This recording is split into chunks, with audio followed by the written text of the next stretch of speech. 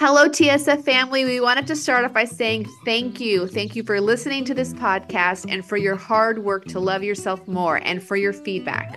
Can you believe it's been 3 years that we've been doing this spiritual fix, and it has been such a beautiful labor of love for Anna and me. We have loved doing this work. We've loved hearing from you, and we love exploring ourselves and each other alongside our listeners. We wanted to put out the call for 3 ways that you can help support us to support you.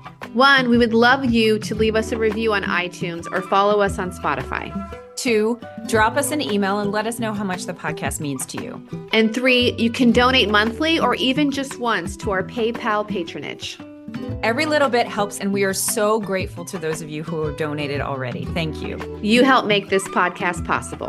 Thanks, y'all. You can go to our website, www.thisspiritualfix.com, for information on how to pledge, as well as to email us.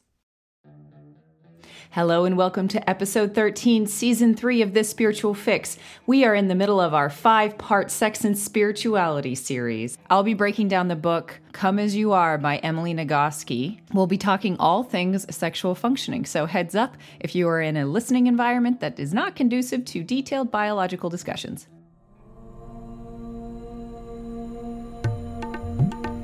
Hypnosis, mindfulness, meditation,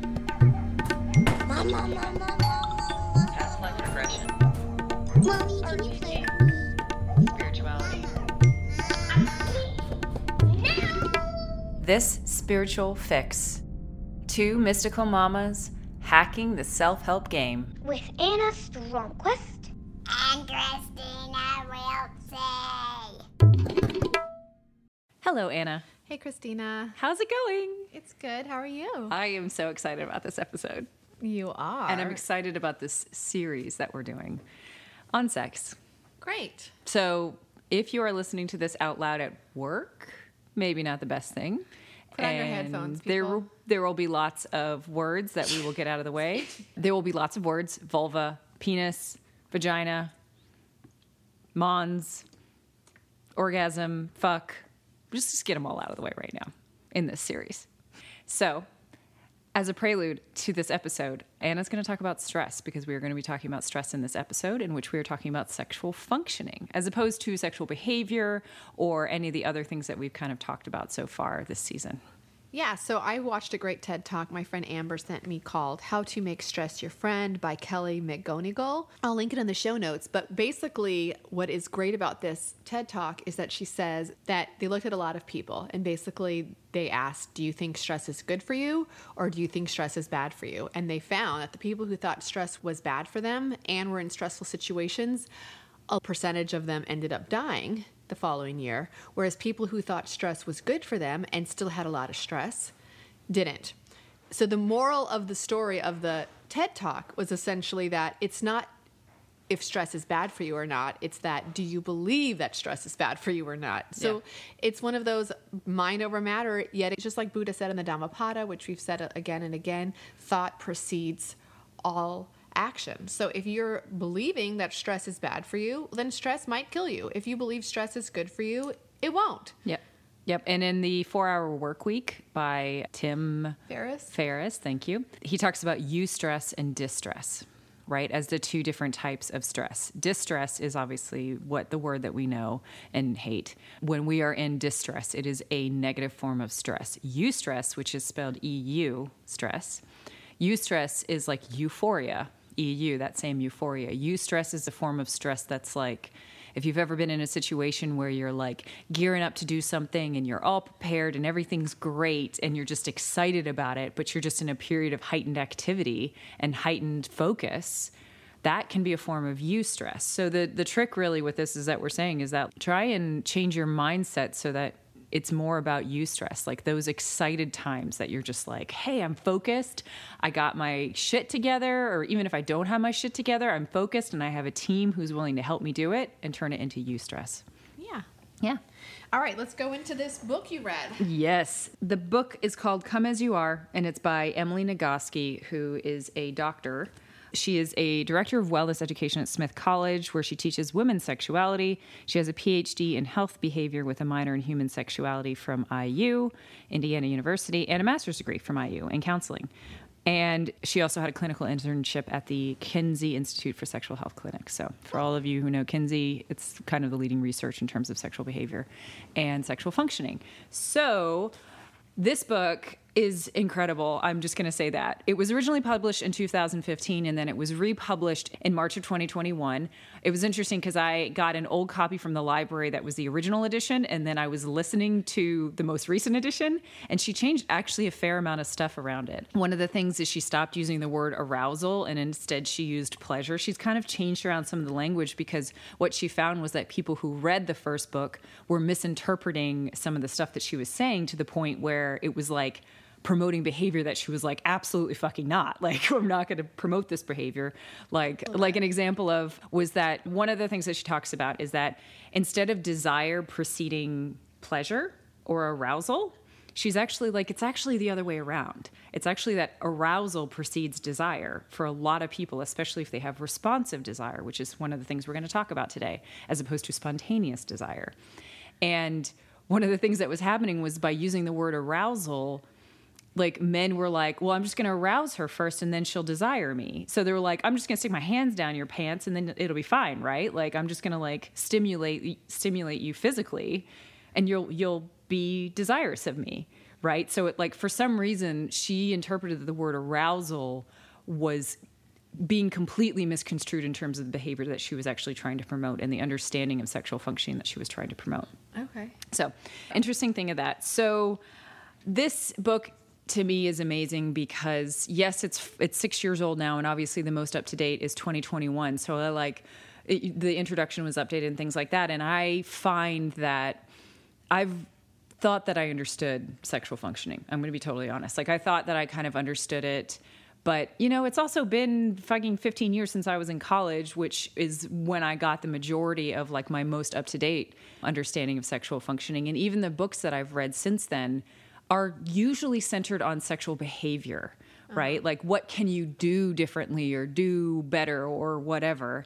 And this being about sexual functioning to me was amazing because it was about what is actually happening in your brain, what is actually happening in your body, and how can we evolve our understanding of our own desire and of our own sexual functioning so that we can tune ourselves into the right thing.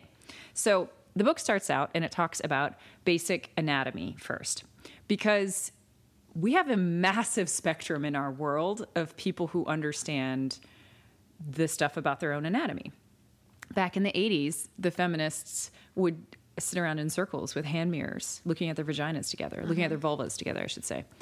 And that was a small subset of people. And there are people who are in the baby boomer generation who don't even know where their clitoris is. Right? And then you have the full spectrum of everything, in which you have now younger generation absolutely knows where everything is, but they may have inherited a lot of conditioning around like what can do what can do other things. And I think that one of the most basic things that she says in this anatomy chapter is that we all have the same parts. They're just organized differently. She goes into depth about homologs. Homologs are basically tissue. You could say they're basically things like, for instance, the testicles. Like the testicles is a homolog to the ovaries. They both contain the reproductive matter, right? The DNA that is meant to be transferred to create a baby. So one contains eggs and one contains sperm. And as a fetus, before you changed into your gender, they looked exactly the same. Exactly. So other examples of this are that and most people, some people may know this, but the clitoris is the homolog to the penis, right? The interesting thing being, of course, the fact that the urethra, which is where your pee comes out, the urethra obviously separated on the female body, so it was organized differently. It's separated such that they weren't all in the same thing. The clitoris's only function is for sexual pleasure. The penis obviously has at least 4 different functions, one being peeing, one being sexual, like transference of DNA, the other being penetration, and then the last one being pleasure. Pleasure is the 4th one. Oh, okay. Yeah, that's the obvious one. And so, and other examples. Yeah, urination, erection, ejaculation, and pleasure. Yeah. So other interesting homologs that I didn't know about before is that the scrotum And the labia majora, which is the outside lips, are the homologs of each other.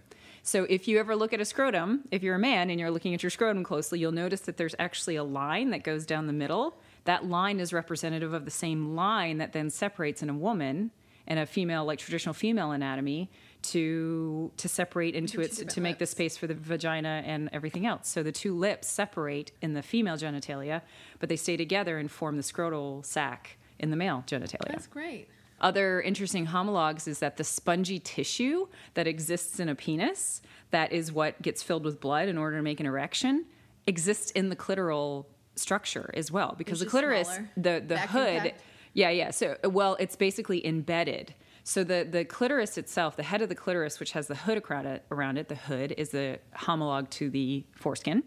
The hood around it that is just like the very, very tip of the clitoris. The clitoris actually goes way deep down and all the way around, all the way down to basically totally encompass the vagina, right? So the lower part of the vaginal opening is equivalent to the point where the man's kind of foreskin comes all together at that like point just at the bottom of the penis, right? So actually your clitoris extends all the way to the lower part of your vaginal opening.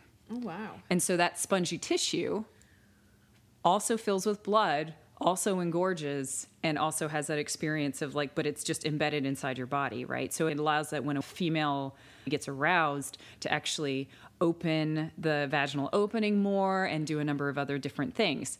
The same with the ejaculatory thing, which I think is so interesting. So ejaculation is obviously the process for ejecting DNA to reproduce. In a man. And it has a homolog in a woman, right? Which is what we traditionally call squirting. Uh-huh. Right? But the interesting thing is that there are actually those same secretion sacs that exist in the female genitalia that for some people, they don't actually know at this point because they haven't really figured it out. But they're like, women's health has been on the back burner for the last forever. It's been on the back burner forever. They're like, okay, so we have this same area that is able of creating effectively semen. No, semen has sperm in it. Amrita is what we call it, but it's technically, because semen is the carrier fluid for the sperm. Okay, right. So what a woman is secreting is basically a vestigial ejaculatory response. It's a homolog, right? So vestigial being like your appendix or your tonsils, even though I don't think they're actually vestigial. But in that it doesn't actually have a function anymore. So it's very interesting to see all these different homologs. And so whether you're transgender, whether you're expressing if you have female genitalia, whether you have male genitalia, it is all just the same parts organized differently. Right. Cool. Yeah. So the next thing is also revolutionary. I feel like I could just saying revolutionary things for me, but you guys, depending on where your level of understanding of sexual functioning is, may not be. The next chapter is about what is called the dual control model. We traditionally think of our sex drive as for one thing, we think of it as a drive. We think of it as just one thing. We just think it is one thing. Either it's on or it's off, right? Like it's either going or it's not going. And if you have a low libido, then you're not wanting to have sex very often. And if you have a high libido, then you want to have sex very often, you know? But what they've come to understand, and this was work, this is the author's like, the guys who discovered this seriously need a Nobel Prize. She's like, they absolutely need a Nobel Prize because it's absolutely revolutionary, just as much as any of the previous work on sexual functioning has been as well, in terms of helping people understand, kind of go through this whole process of being like, oh, okay, like I'm not different or I'm not normal or I am normal, which is the vast majority of people are in fact normal. So the dual control model is the idea that you have a brake and a gas on your sex drive. And I'm not going to say sex drive. On your sexual functioning and your desire to have sex, you have a gas and a brake, right? Brake being sexual inhibition. Yes. Brake. The brake is sexual inhibition, meaning what is stopping you from wanting to have sex, which is things like I could get an STI, I could get unwanted pregnancy. Against God's will.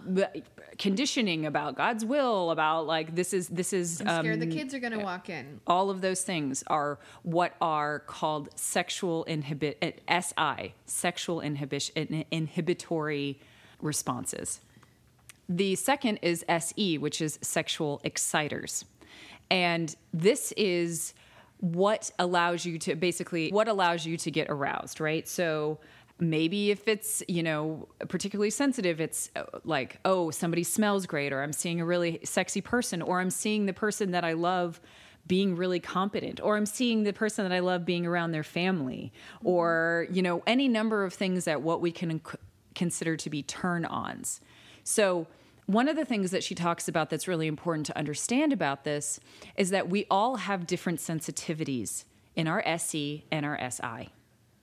And understanding your sensitivity is incredibly important for controlling the context of the situation, right? So you can recognize that for someone like me, I'll give myself as the example, I have a very high SE.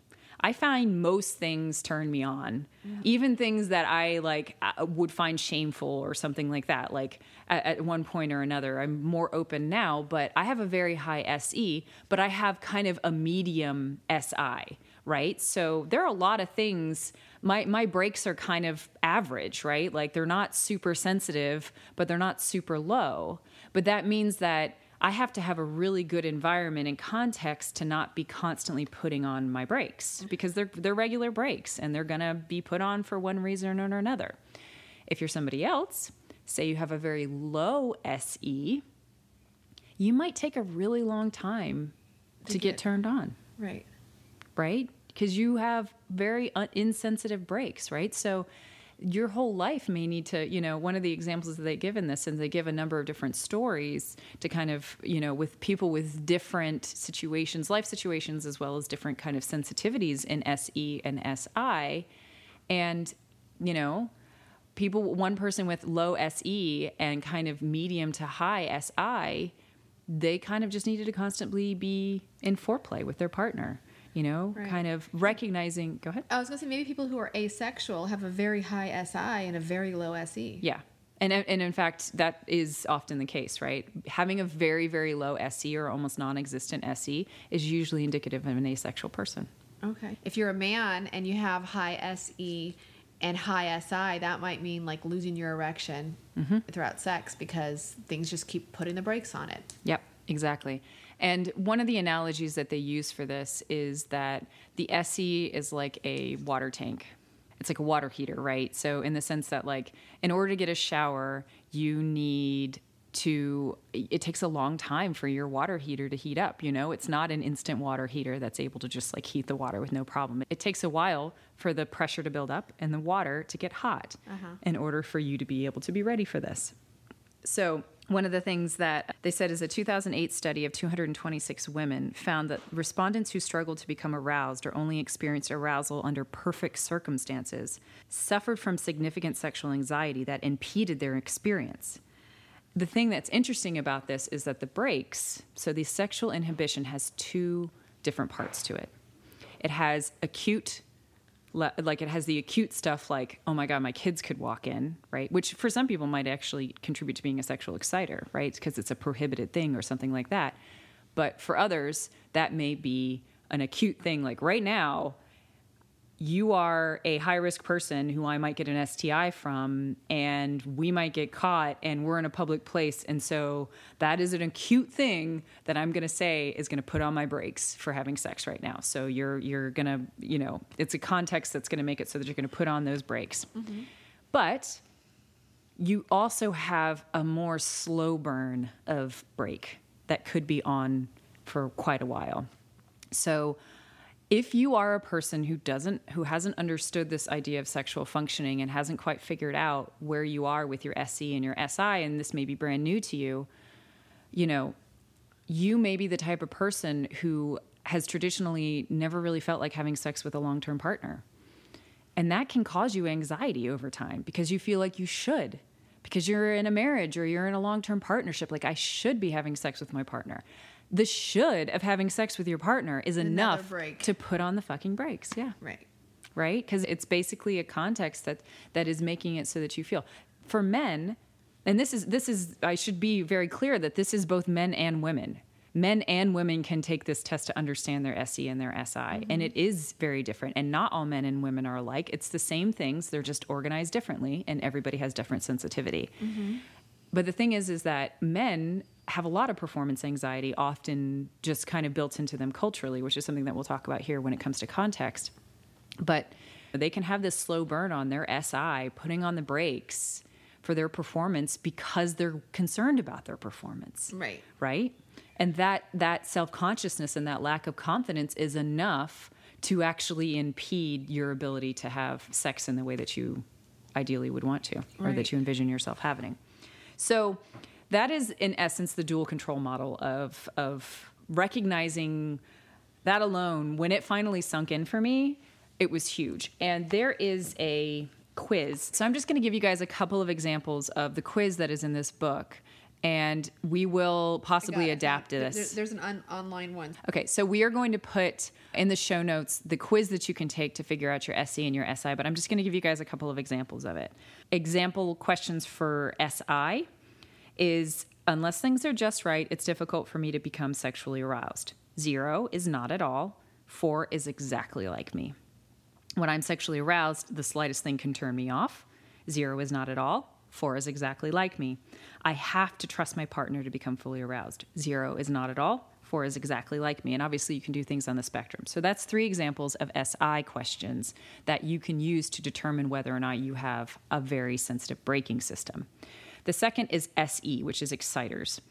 First question, often just how someone smells can be a turn on. 0 is not at all. 4 is exactly like me. Seeing my partner doing something that shows their talent or intelligence, or watching them interacting well with others, can make me very sexually aroused. 0 is not at all. 4 is exactly like me. And having sex in a different setting than usual is a real turn on for me. 0 is not at all. 4 is exactly like me. The author of this book even admits that this is like a Cosmo quiz level of this. Yeah. And that you could probably do a more extensive one if you were confused about it or you weren't sure about it. But I would encourage you guys to go online to our website and take the quiz yourself so you can figure out what you are. So moving on to the next chapter, which is kind of going to be the bulk of the rest of the conversation that we have, though there will be some tidbits after that as well, is the idea of context. So she uses the word context as an example of this is that if you are a newlywed and you're in a setting in which you're at home and you're kind of doing the dishes and your partner comes up to you and touches your neck and starts to kiss your neck. That context could be the absolute perfect thing to be like, let's do it right here on the counter, right? Mm-hmm. But fast forward 5 years, you have a 2-year-old or a 3-year-old who just went to sleep. You're sleep deprived, you're exhausted, and you're doing the dishes, and the dishes are the last thing that you have to do before you can unwind and go to sleep. And your partner comes up and touches your neck and kisses it, and you might want to punch him in the face.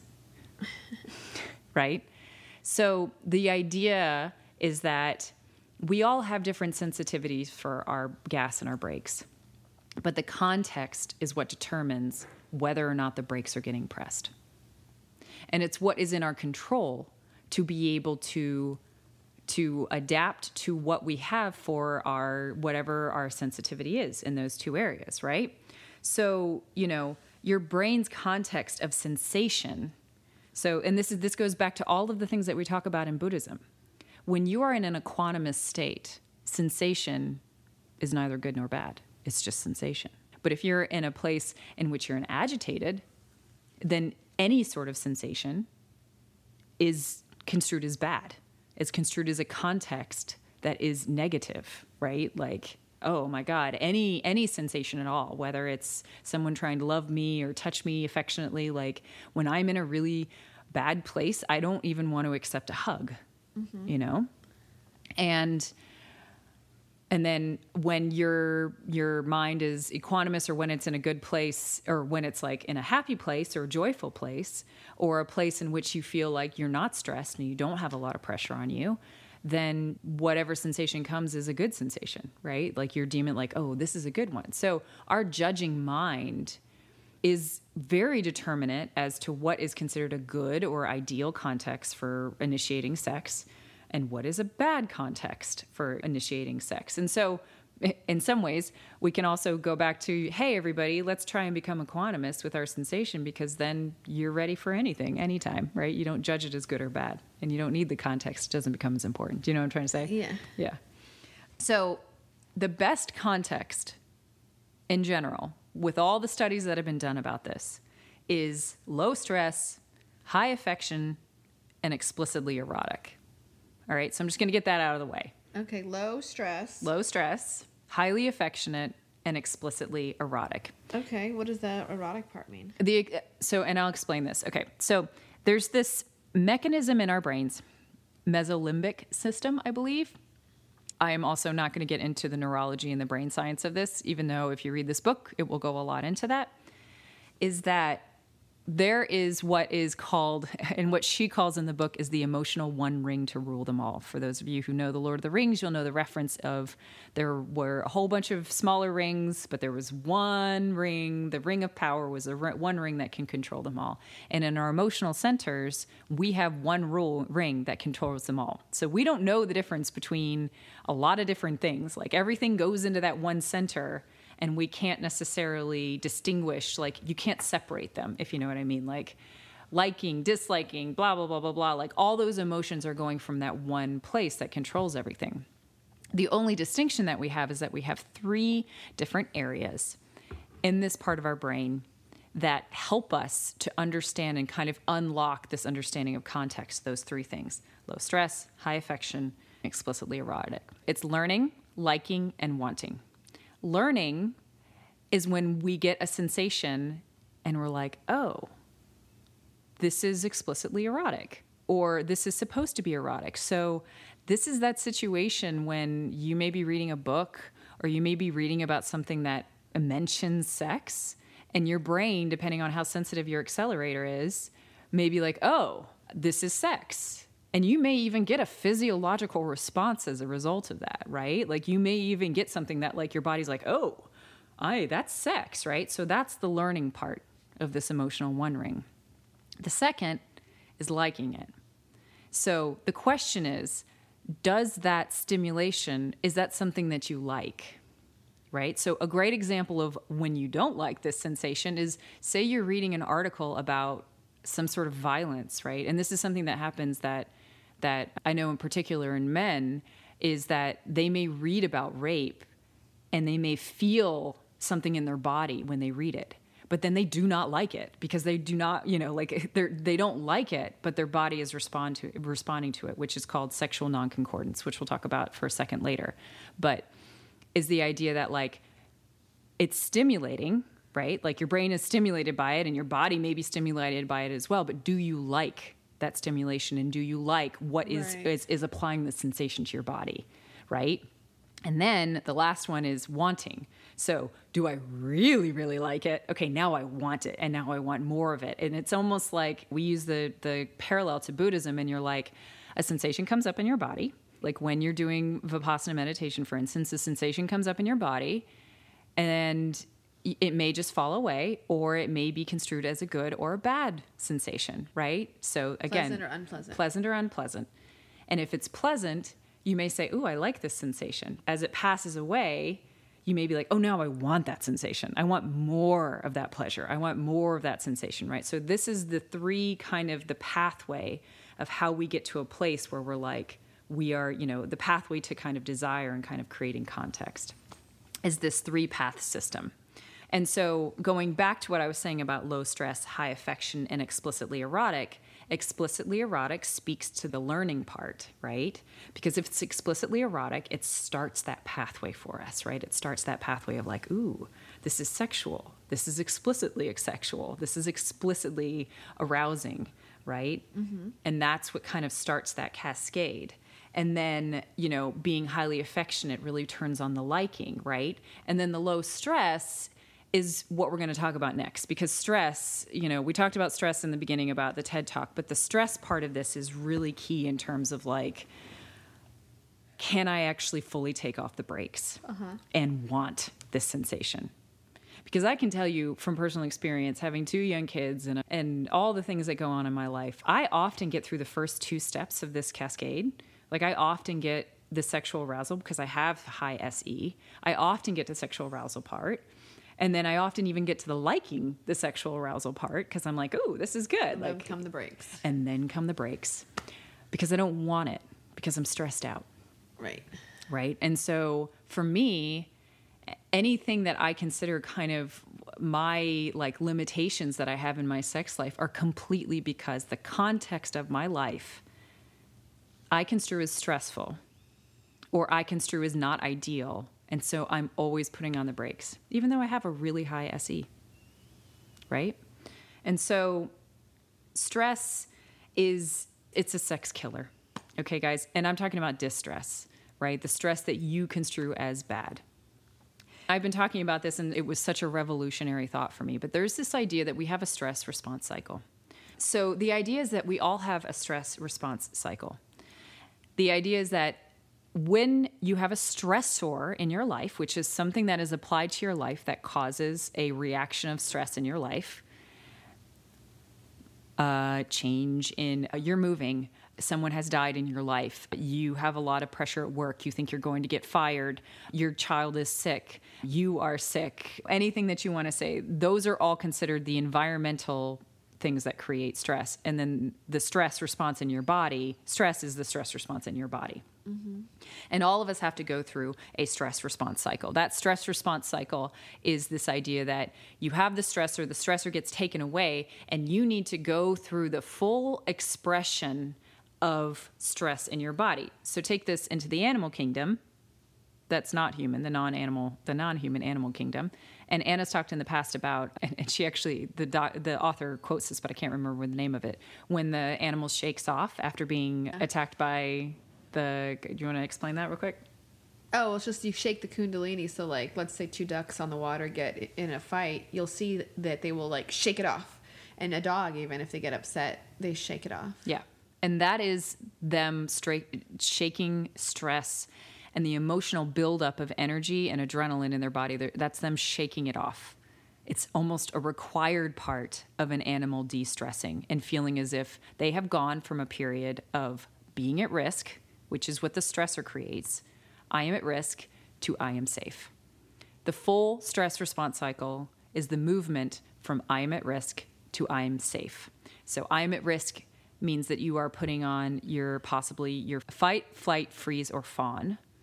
Fawn, if you've watched TikTok, you can look at fawn responses. Fawn response is like people pleasing and getting really close to somebody because they're supposed to be your person. Or like big, or getting like deer in headlights. That's freeze. Freezing. That's freeze. Okay, so what is it again? Okay, so fight is getting angry and ragey. Yeah. Right? And in response to stress. Injustice, betrayal. Yep. Flight is running away. Rejection. And probably humiliation too. And then freeze is just playing dead. Right? It's humiliation there. And then fawn is probably abandonment. Yeah. So fawn is getting closer and closer and closer. And, the terrible story that they always do, which, even in the book, they were like, this is such a terrible example, was they did the rhesus monkeys, right? So the rhesus monkey babies, they gave them mechanical mothers. And at first, the mechanical mothers were extremely affectionate and very, very kind. And then the mechanical mother started basically abusing the babies. This is horrible. It's horrible. Yeah, it was done. I'm not going to say it's any better now, but I think it was done back in the 60s. And what they found was that the monkeys, because the mechanical mother was their main caretaker, you started mixing up attachment styles into this too, right? Because they wanted to, it was like, not only were they at risk, their attachment object, right? So their mother, who was supposed to take care of them, they basically kept going back to the mother to be abused because it was not only was it so fucking sad. Yeah, it was so sad. So they were using the fawn response effectively to try and get close to, and they would coddle them. The monkeys would coddle them and try and make them happy and do cute faces and literally do everything that they could to win the mechanical mother back over again. Because there's a special place in hell for those researchers. Yeah, well, but it also, I'm not going to say anything. But it showed us. It showed us. It showed us that there is a fawn response. There is a fawn response. And that may not be the conclusion that a researcher who's listening to us would have, but that effectively there are a number of different things that we do when we are at risk. We feel especially at risk when our attachment objects are the people who are abusing us, right? Because we're likely to do any of those things and go into any of those different wounds. So The basic idea of this is that you cannot get your nookie on when you are in the middle of a stress response cycle. I feel like I have an understanding that once you get a certain way through the stress response cycle, sex can actually help discharge energy, very similar to when you shake like an animal. Or makeup sex. Yeah, exactly. Can all be things that help you finish the stress response cycle, but only if it's used in that context. It's not in the context of, are you desirous of me? And you're like, fuck no, I still feel like I'm at risk. I still feel like I'm not safe. I haven't gone through the same stress response cycle, so you can't expect me to have the same sexual pleasure or desire or even be able to look at my SE because my brakes are on so fully because I'm in the middle of the stress response cycle that I'm just never even going to consider it. So that is why context is so important. That is why de-stressing, easier said than done, why de-stressing and recognizing that you need to go through these processes and feel fully safe again to be able to go back into your sex life, to be able to go back into your sex world is so, so important. You have to let anger blow through you, right? You have to let it going. There's this beautiful story that they tell in the book about one of the kind of personas that they describe, which is like a conglomerate of a number of different people that the researcher, the author, had met. And, she was like, okay, she was trying to kind of take her brakes off because she realized that she had this kind of chronic stress about her conditioning, like of being raped in the past, sexual assault, different things like that. She realized she had a whole bunch of unfinished stress cycles. And she was kind of living in this low-grade stress, right? And even to the fact where for some people, if they've experienced sexual assault, they can't separate sexual acts from a stress response. The sexual act itself triggers a stress response. And so what you're experiencing is you're basically saying, okay, well, great. I am having to finish all these stress response cycles. And she did. And she sat there and she was like, okay, if I'm going to get my sex life back or if I'm going to want to have an orgasm, this is what I'm going to do. And she said she got angry. She got angry for fucking weeks. And then eventually it burned itself out. Okay. And then she was able to have an orgasm. So I mentioned attachment styles. And in the mother wound episode, the first mother wound episode, we talk about attachment styles. So as a quick reminder, there is secure and insecure attachment. And within insecure attachment, which is about 50-50 split between secure and insecure, and between those two. Under the category of insecure. Do you want to just say it? Yeah. So, just to give a little background on the secure and insecure attachment, you have your secure, which is 50%, and then you have insecure, which is the other 50%, and underneath that category you have anxious attachment, avoidant attachment, and disorganized or fearful attachment. So avoidant attachment is anxious attachment in disguise, so they push away. Anxious attachment is avoidant in disguise, so they cling without recognizing how their clinging actually pushes the other person away because they secretly don't want to experience intimacy, and it's a safeguard protection to choose unavailable people.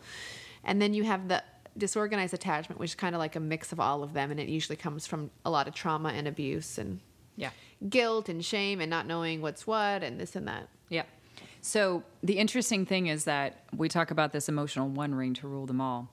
The thing is that in your brain, you could say it's in your brain. You could also say it exists in your heart. And you can also say it exists in your emotional body, depending on kind of what context you're using or what system you're using to describe this. The thing is that our stress and our love, AKA our attachment, like how we are able to love, exist in the same place. So if you're stressed out, it can be triggering to your attachment style, right? So it's one of those things that because stress and love are right next to each other, you may find that a stressful situation, especially if it's to your attachment object, but say that your partner has become your attachment object and you have anxious attachment towards your partner, the stress is going to stress that experience. It's going to bring out your anxious attachment even more. And the thing is that anxious attachment people are more often to find that they are having what is called solace sex. And solace sex is basically when you are anxious about whether or not your partner loves you, you have sex with them even when you don't want to, or even when something else, because validates that they care about you and love you. So instead of the sex being fulfilling, it's relieving. So an anxious attachment person is more likely to have solace sex, and they're not likely to necessarily have a lot of pleasure for it, but they're sure going to feel relieved because that anxious attachment has been... They're looking for the stamp of approval. Yeah. In their panties. Yeah, exactly. And they're using their body in order to be able to feel loved and to feel secure again, right? To stop that stress response cycle, right? Because the stress response cycle is exacerbated by people with insecure attachment. And then people with avoidant attachment are likely to have empty sex, right? Like basically going out. Doggy style, they don't want to look at your face? Yeah, they don't want to look at your face. They don't want to be emotionally attached at all, right? It's just something that it allows them to be avoidant and to say, you're just a fuck. You're just like a non-emotional fuck, right? And by doing that, again, they don't feel pleasure from it at all because they're trying to not feel pleasure from it because the avoidant attachment wants to avoid that emotional connection. And honestly, I don't know about disorganized. She didn't talk about disorganized. She only talked about anxious and avoidant. But I would guess that disorganized fluctuates between the two. And so that's the idea with the attachment styles in love and stress. So if you find that you have insecure attachment, or if you fluctuate and sometimes you have it and sometimes you don't, sometimes it comes up. Like sometimes our shadow selves like to come up even when we think we fully moved through something. Just recognize that. Watch yourself when you have sex. Are you having sex because you want the other person's validation that they love you? Do you want it to prove that you're hyper independent, that you don't need love and affection and intimacy? What's going on there? So the other context that they talk about, and there's a whole chapter on it, but I'm not going to go into it because I want to get into this last couple of bits here, is cultural context. We have a fuckload of cultural context that is really distorting what is acceptable and what is good and what is whatever. Even just look at it, pubic hair is a great example. The vast majority of the cultural context for pubic hair is that you shouldn't have any because men find it gross and because women want to be considered sexual like as in porno, right? They want to be as close to that kind of ideal and clean as possible, right? And so maybe you just aren't interested in that, but then maybe that makes you look at your body differently, or put on your brakes when you're in a sexual experience because you're afraid that you are going to be considered disgusting or different or something like that. I always love that vagina monologue. She joked, actually, it should be called the vulva monologues. But that vagina monologue about hair, because it's just this whole really, really interesting thing to be like, I watched the vagina monologues in college, so it was like 15 years ago now. And, if anything, it's only changed. And the fascinating thing is that porn has such a massive effect on our cultural context. What was that one about, the hair one? The hair was about how my hair is beautiful, even if it doesn't align with the cultural norms. Okay. And that it's beautiful. And that it's, even if it's wiry and even if it's not there, even if it's, not there as in like you're bald and not purposely. And about how they didn't want to look like a little girl, how they wanted to look like a woman. Cultural context of porn in and of itself is enough to completely distort what we consider good about ourselves, about our bodies.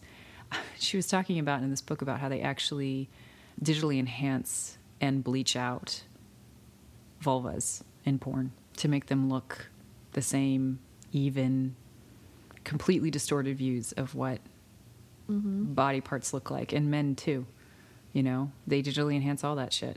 And of course with men, that's a huge thing, right? Like, size is so emphasized in the cultural context that you could think that you're bad just simply because of what you were born with, right? And it happens on both sides. So recognize that the context of culture could be affecting your brakes, could really, really be putting on brakes that you don't even know about.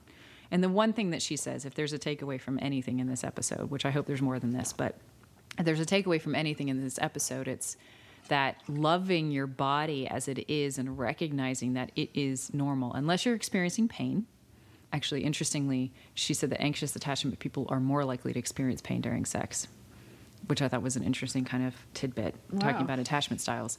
But unless you're experiencing pain, in which case, please go to a medical professional to see what's going on. And there are women health physical therapists, can do a lot of stuff without surgery and medical, that's awesome. invasive interventions. Mm-hmm. Very cool. Is that loving your body as it is, knowing that it is normal and it's just same parts organized differently, and your sexual desire and your brakes and your accelerators and the sensitivity of it all, it's all beautiful and it's all perfect. And the more that you can love yourself and the more that you can accept yourself as you are, male or female, transgender, wherever you are on that spectrum, the better your sex life will be.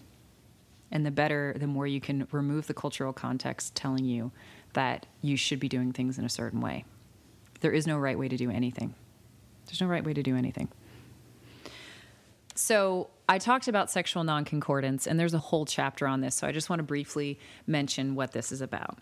The idea is that same learning part of your emotional one ring can cause you to have sexual arousal when you are not actually in a place of desire, right? And it's called sexual non-concordance because of the fact that your brain and your body are not actually matching up. So it's non-concordant. They're not in alignment.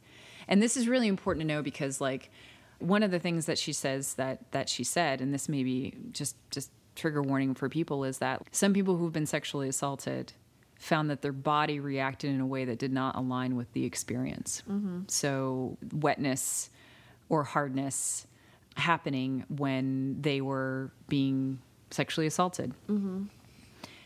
That is sexual non-concordance. The idea that what your body does not actually have to match at all what happens in your brain.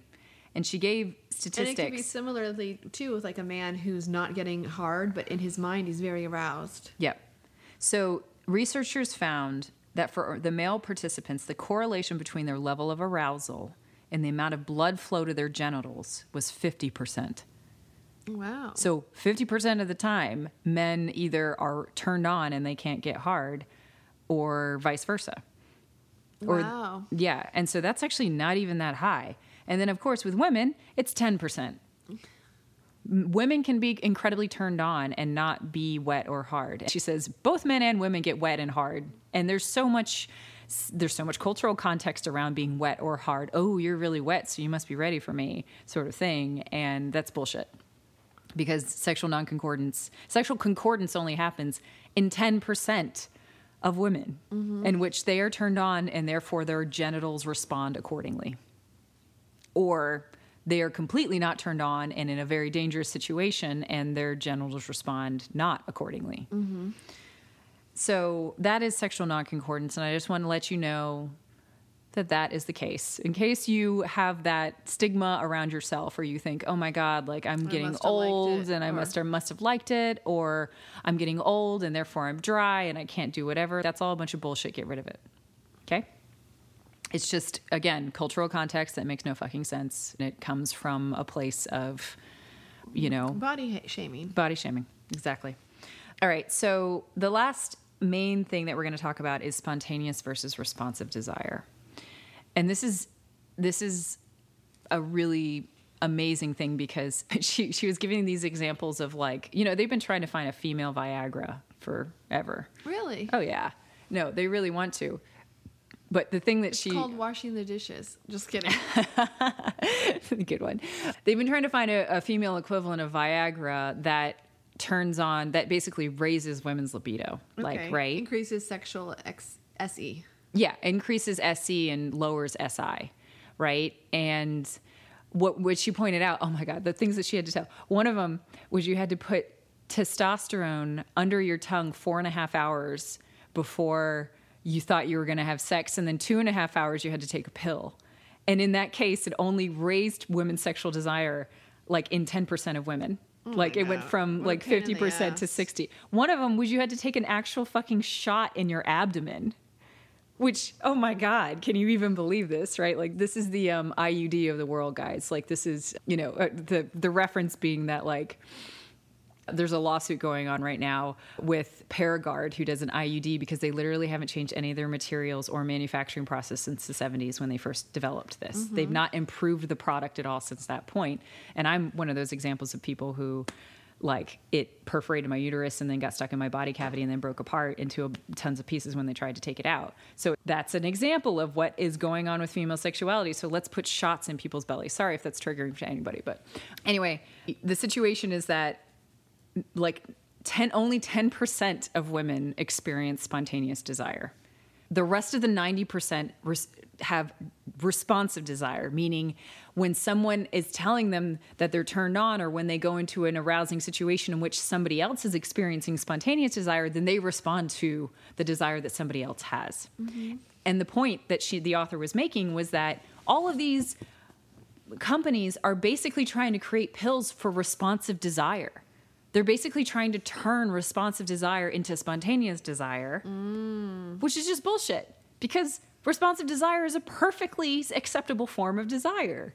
So if you get turned on only when somebody around you is turned on and wanting to do something, or you need to respond to an external stimulus before you can be turned on, you are totally fine and normal. You are in the vast majority of the situation. And the thing is that when we talk about desire, there's a lot of, and I said this before, is that desire and sex in general, we're talking about desire as a sex drive. The thing is that a sex drive is actually not an accurate terminology at all, because a drive is like, I am driven to find shelter. I am driven to find food. I am driven to find water. I am not driven to find sex. No one will die or their skin will not fall off if they do not have sex. Sex is an incentivized motivation in our head. So the difference, you could think of it as like a push-pull.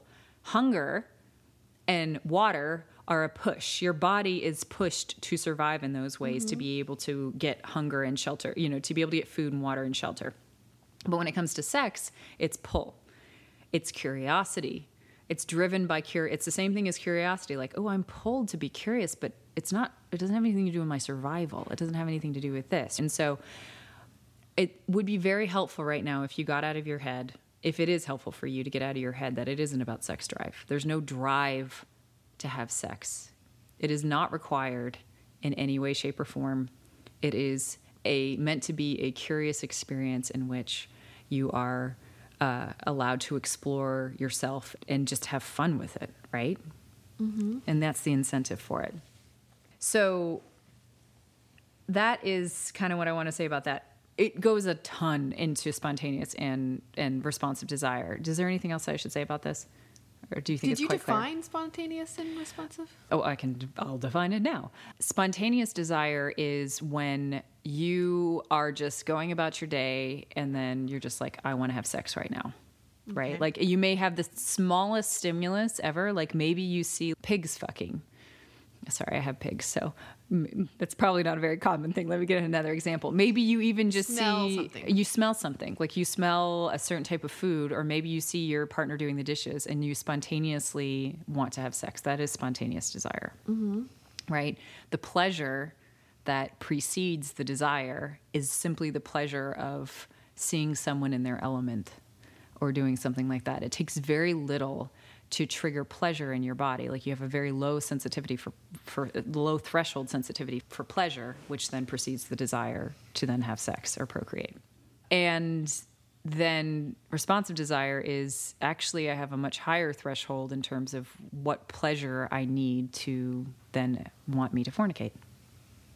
And so you need someone to... You need a partner, or you need something else. Someone to wine and dine you. Yeah. Or you need to watch. Or you wine and dine yourself. Yeah, you wine and dine yourself. Exactly. I get it. Yeah. So those are the two different types of different things. Different types of responsiveness. Yeah.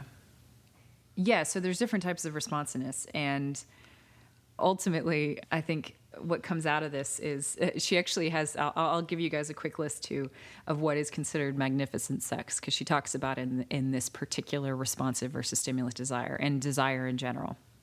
So a whole bunch of, this is again a survey or, a questionnaire of like what people say makes magnificent sex for them. They are people, your partner is present and focused, or you are. You have connection and alignment, so you have a merger. You have a deep sexual and erotic intimacy, so like you're like deeply penetrating each other's souls energetically. You have extraordinary communication and empathy. You have authenticity, so you're emotionally naked, you're completely vulnerable.